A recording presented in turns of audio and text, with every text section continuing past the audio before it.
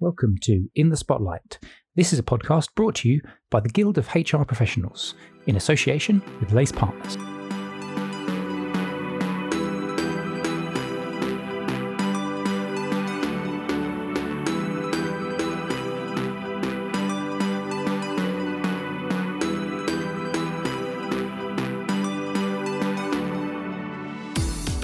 Hello and welcome to this latest In the Spotlight podcast, brought to you by the Guild of HR Professionals and in partnership with Lace Partners.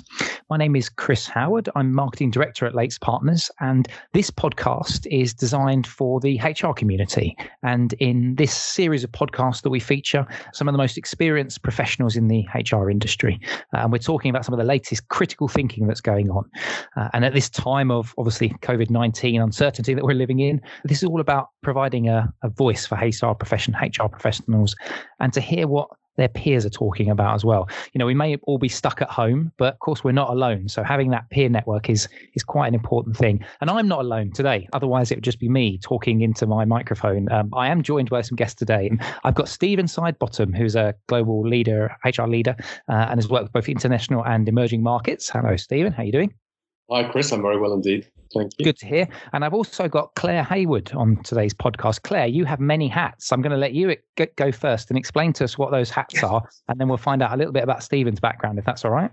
Well, it's actually quite warm today, so I haven't actually physically got one on. But yes, my name's Claire Hayward, and I am the Growth Director for Cirrus, which is a talent leadership and engagement consultancy.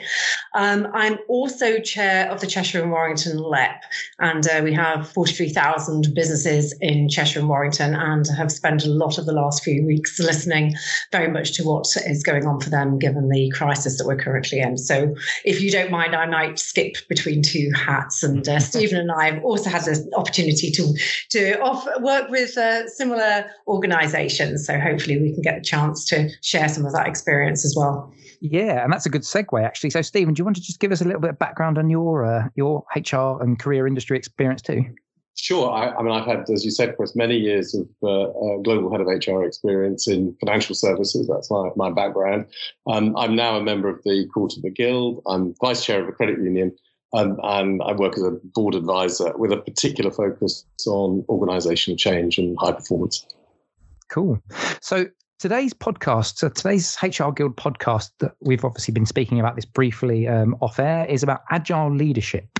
So what I wanted to do is just have a chat with you both about agile leadership. You know, what does it mean? What are the implications? What's the impact of it during this current sort of global crisis? So I will start. Let's start with ladies first, Stephen, if you don't mind. So Claire, can you just give us a bit of an overview for our listeners, you know, the concept of agile leadership, if that's all right?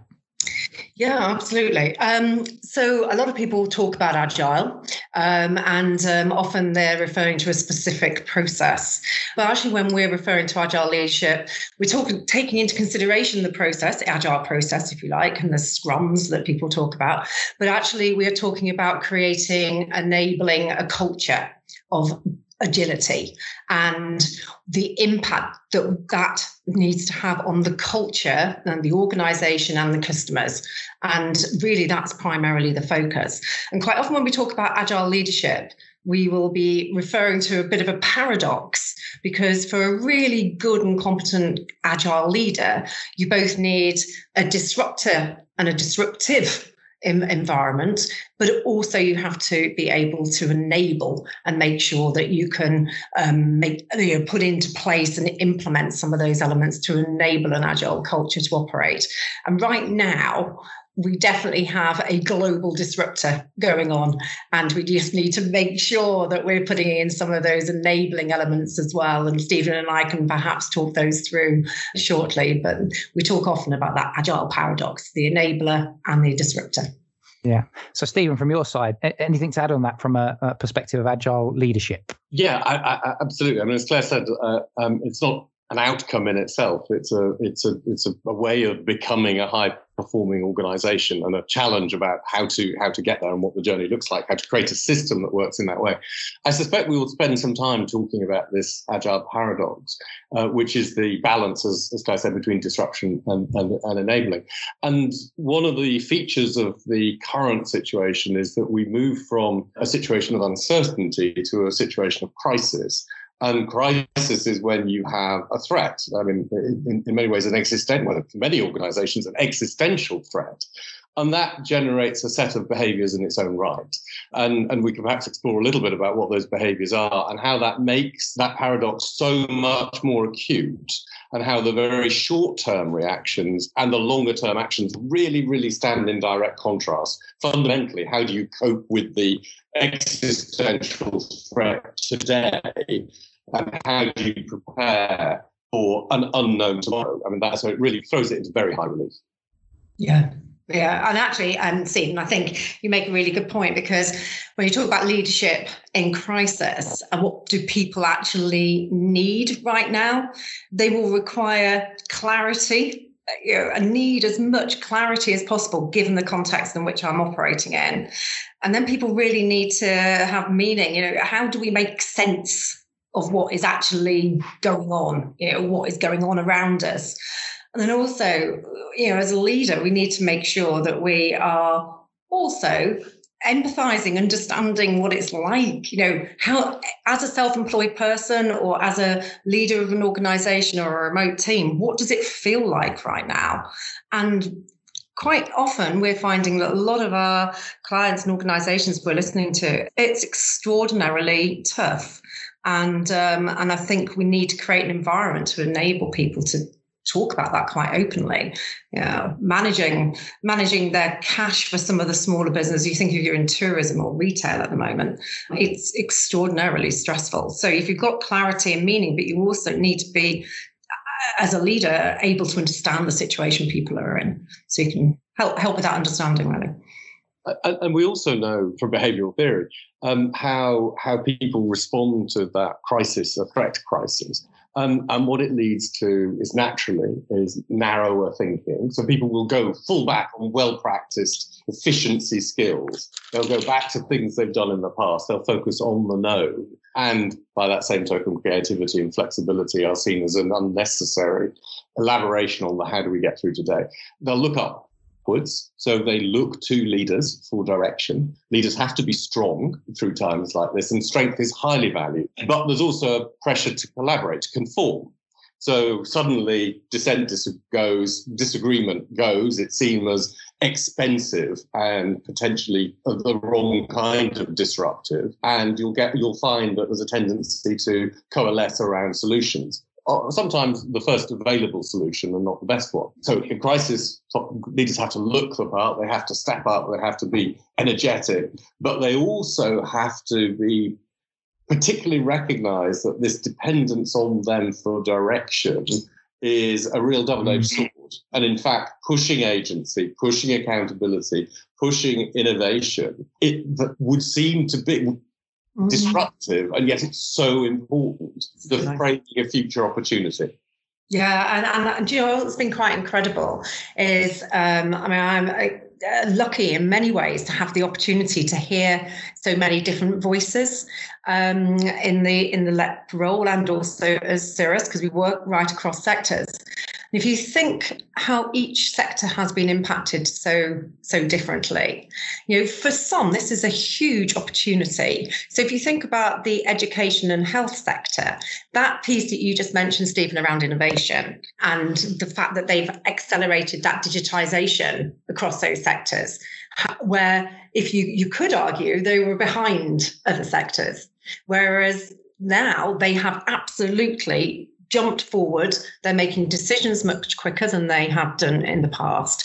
And they have had to come up and push the envelope quite significantly on utilizing technology, basically, to deliver. And the other thing which I'm finding amazing listening to some extraordinarily innovative businesses is how people have done that flip to virtual. So if I think about some of our clients, a number of them still were working with the virtual environment, but some really weren't. And it's only taken them 8 weeks to do that flip. And, if we would never have got to this place. So in many ways, some of that cultural change that was required and that pushing on some of that decision making, which was slow, and it has happened very quickly. And I'm hoping we don't lose some of that collaborative, innovative elements. It's so amazing, isn't it, to see the process by which people adapt so hugely fast and so effectively. I just play out in front of us, and you see it not just in one place. And you think that's great. That's a massively good example that we could share elsewhere. Everyone here is being forced to just rethink how they work, and the number of people who are now working remotely is astonishing. And of course, the transition that becomes really interesting is a move from working at home to a working anywhere. I was on a webinar with a CEO of one of the UK's biggest private businesses yesterday, and he was talking about working from home and wanting to transition back to working in the office. I was just really interested that very old paradigm, because people are working from home because they're required to. They're working remotely because it turns out you can, and it was just barriers to that change. And we've had a massive acceleration of that. And in many cases, it's a lot better. Not everything. I mean, you still need the social, you still need to see people. Offices and coming together still has purpose, but it's not the reason for work. The reason for work is to achieve some extraordinary outcomes, and you can do it from anywhere. This is now proven. And actually, if you think about agile leadership, and so if we talk about the disruptor element before and disruptive thinking, and that often, it's all about challenge and ideation and thinking about actually, how do I still service my customer? And often we've been thinking about the competitive threat. How am I better serving my customer than anybody else, whatever business you're in? Whereas now with this crisis, let's call it that, an economic crisis and a health crisis, we're challenging ourselves as businesses to say, actually, how do I still serve my customer, but in a very different way, to make sure that, one, the business survives, but secondly, I still have to be out there. So a lot of that disruptive thinking, that challenge and ideation has been fantastic. But we also now need to move it into that next piece. How are we going to plan for recovery? What is the plan going to be, and what are we going to be doing so that we can move on and then learn from that, and then keep coming back round on that circuit. Can I ask you both a question, actually? In your opinion, is there any sort of characteristics of successful businesses that you've seen that are sort of from an agile leadership perspective? Are there any sort of characteristics that you could spot from businesses that you've been working with or been talking to? Yeah, I think there's a number of elements and characteristics, and I think utilising that language is a really helpful one. So those organisations that are prepared to create a culture where we talk about learning agility, where you're able to try things out. So the language people have been using over the last few years is fail fast and learn. But actually, is it genuine? Are you genuinely enabling your teams to fail fast and learn? Because right now they are going to have to learn. And I always love the James Dyson. We listen to him. He talks about actually, there were 5,000 failures before he got to the one success. And we have to embrace that fail fast and learn approach, particularly right now. We're not going to get it all right, and a lot of organisations don't in the first instance. But so learning agility is also about working in a multi-skilled environment. But going back to something Stephen also said, is that importance around with that working from home, working from the office. Something about feeling safe is really important, and people are talking about psychological safety, but creating an environment where you are trusted. I've just been speaking to a software company, and they've just completed a team agility profile, and as part of some research that we're doing with Manchester Business School.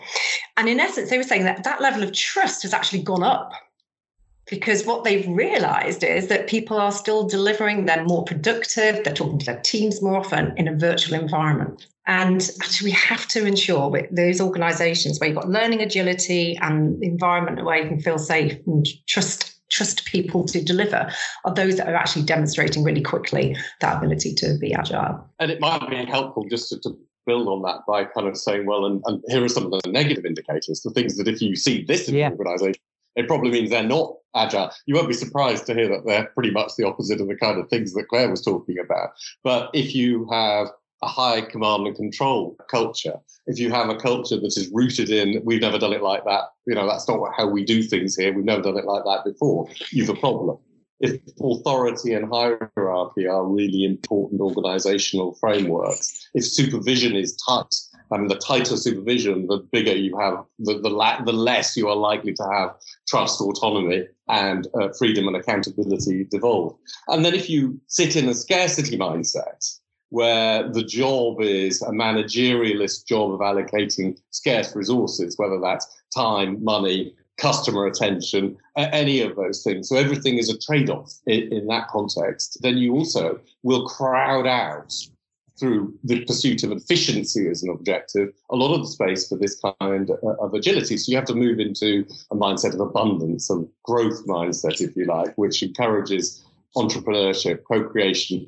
Alex Edmonds, who's the finance professor at LBS, talks about growing the pie. He's talking in the context of how do you combine high levels of sustainability as an organizational goal with high levels of financial performance. And he says it's about creating new sources of value, exactly as you were saying, Claire. But I'm interested, you talked about cash earlier on. It's a very practical issue that lots of organizations are currently facing. And currently it is a cash issue. In a couple of months' time, it'll probably be a cost issue. Yeah. And you're thinking, when organizations are thinking that hard about cost, they are squeezing this space. And they're squeezing the space for freedom and trust and entrepreneurship. How do you defend it? How do you keep it real? We had an all Cirrus event this morning, and we do it every week. And the approach we're taking is being extremely transparent. So, and sharing exactly where we're up to with everything. And in many ways, I think the feedback we're getting is, it's very, very positive.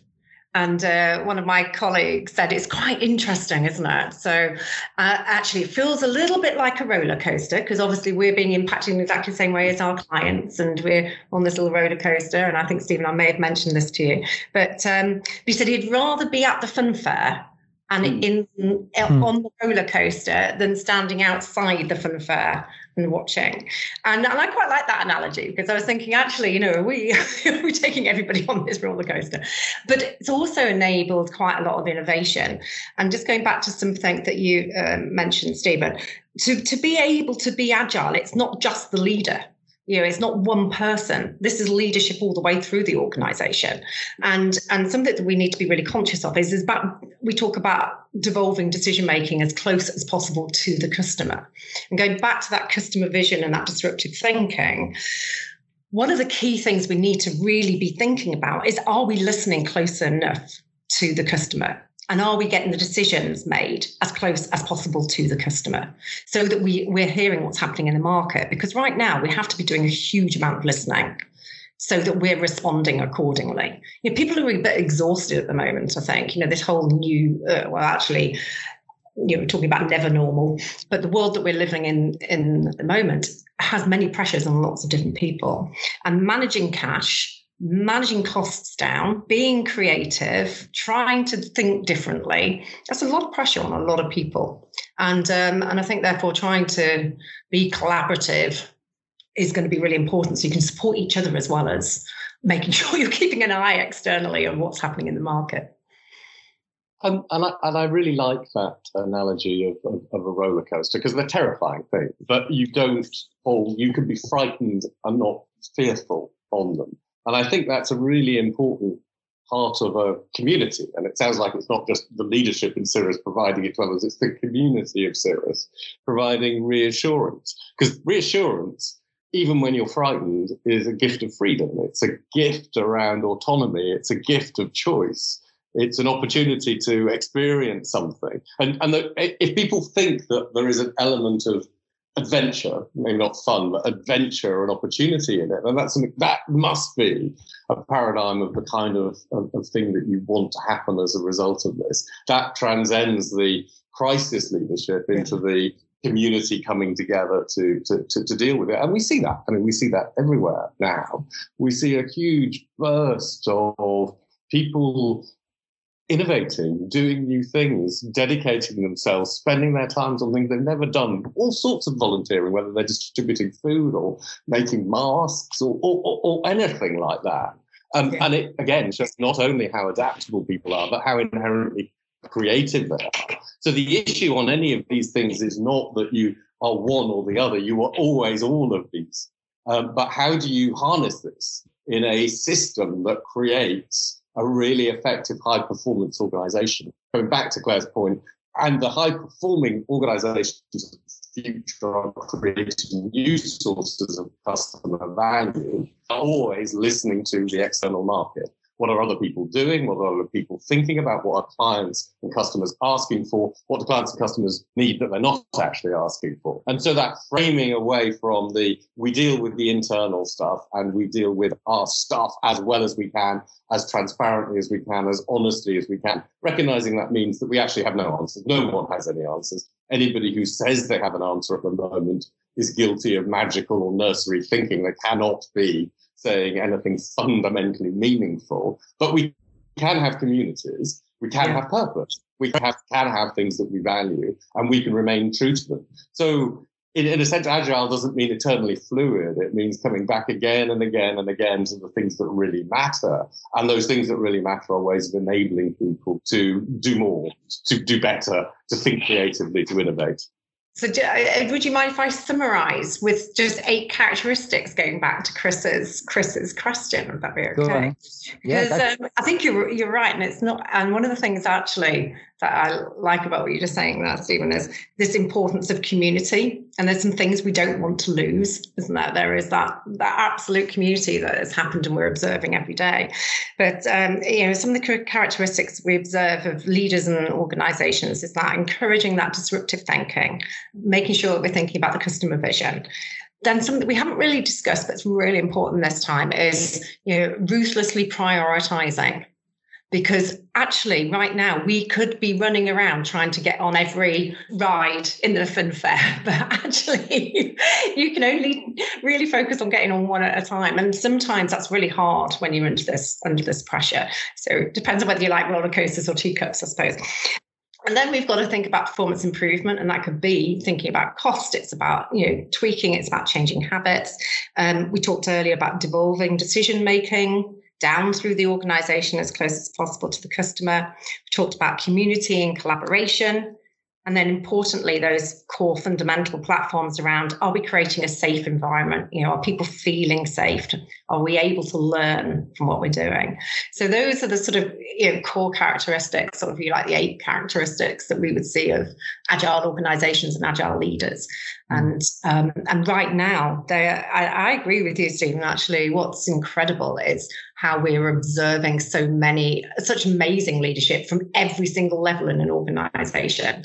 And I watch with awe how the NHS is responding. It's quite phenomenal. It's extraordinary, isn't it? It's an extraordinary tribute to all of them and their huge efforts and their bravery. Can I ask, though, so we've talked about this kind of system and the enablers that are so important. If I'm an HR person sitting in an organization that is not like this, that is perhaps more static, more hierarchical, less flexible, less adaptable, what advice would you give me? What should I be doing?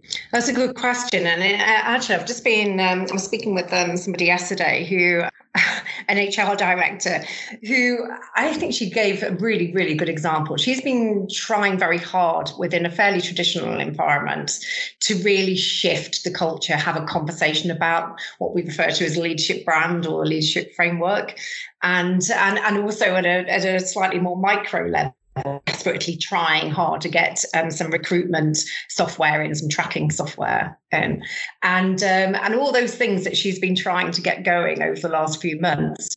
Given the situation, given the fact that external factors have changed their working world and that there is a pressure and a need to do things differently, now is a massive opportunity to go and genuinely go and ask the questions with the board and the exec about the culture that we need to create. But also, in many ways, I'd be highlighting the things that are working really well.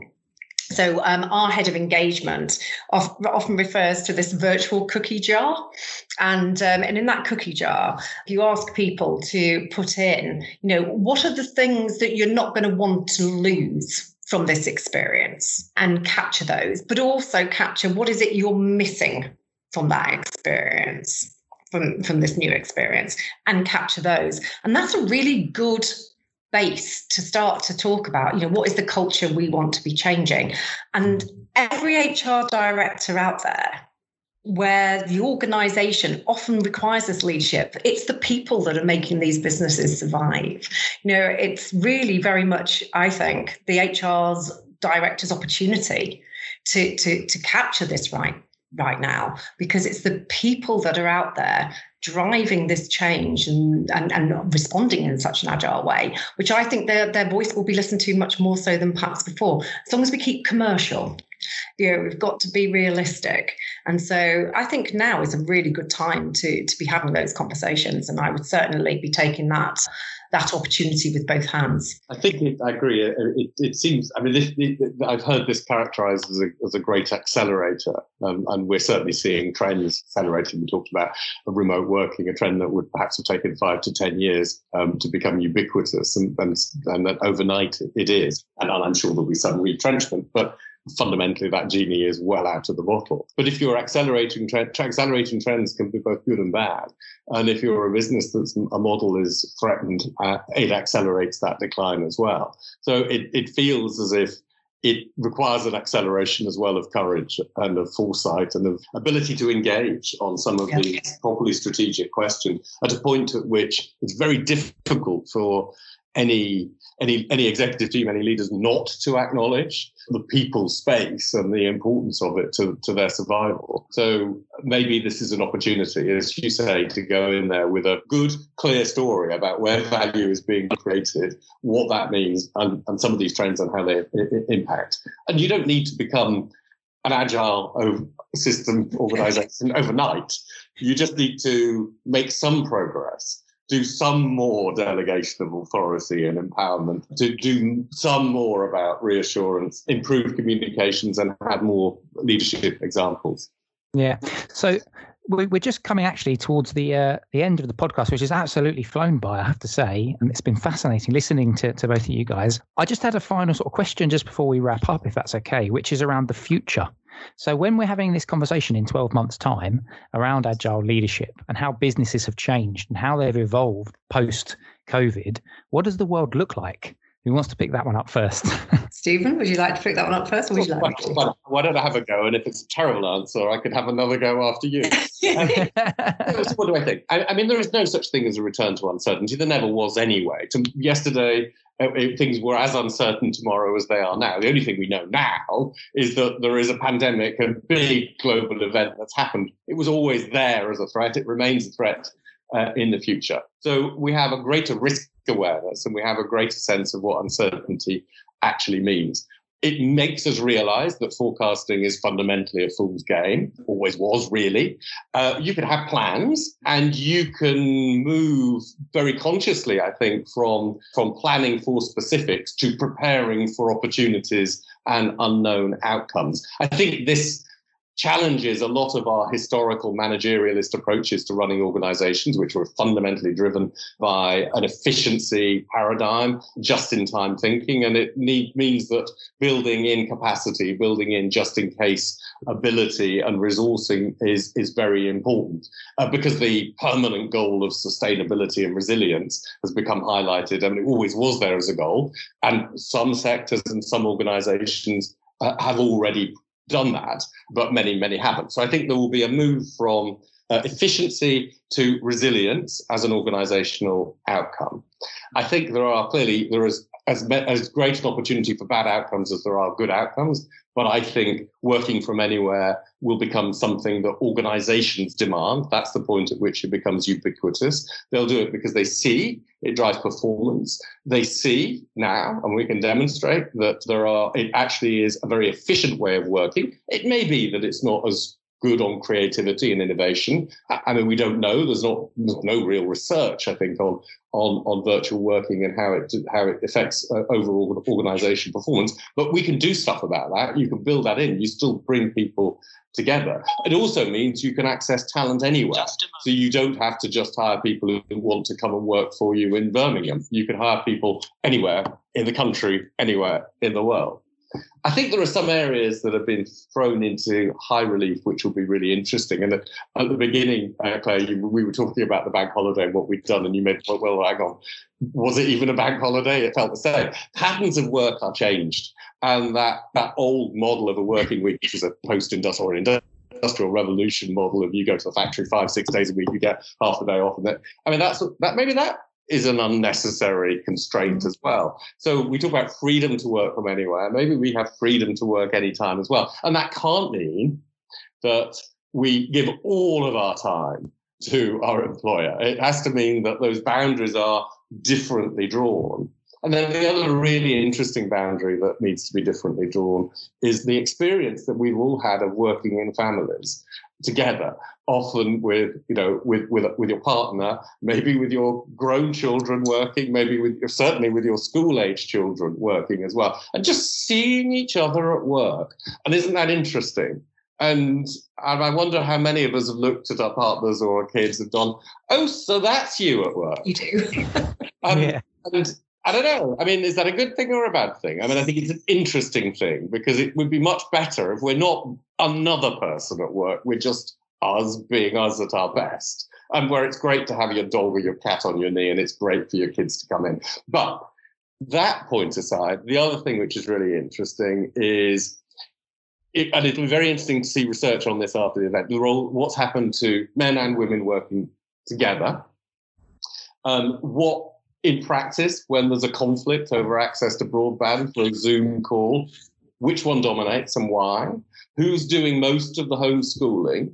And I'd like us to have essentially a good social conversation about, we've all seen this now, and we've seen it in a way that makes it harder for us to ignore. Have we got those balances right?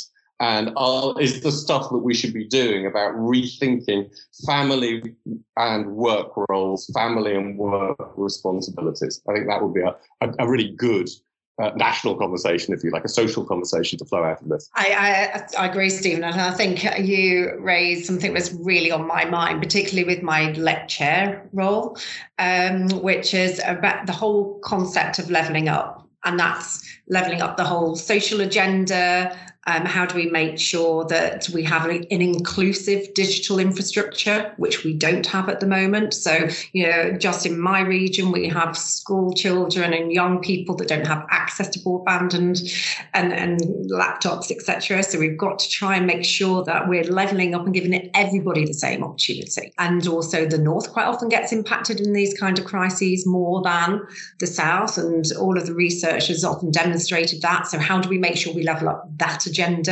But also, if you think about that levelling up that you just mentioned in the gender environment as well, and see how that's playing out. And then there's also just thinking about those with kids and without kids. It's definitely been easier to have no kids at home than if you had kids at home, whether you're male or female.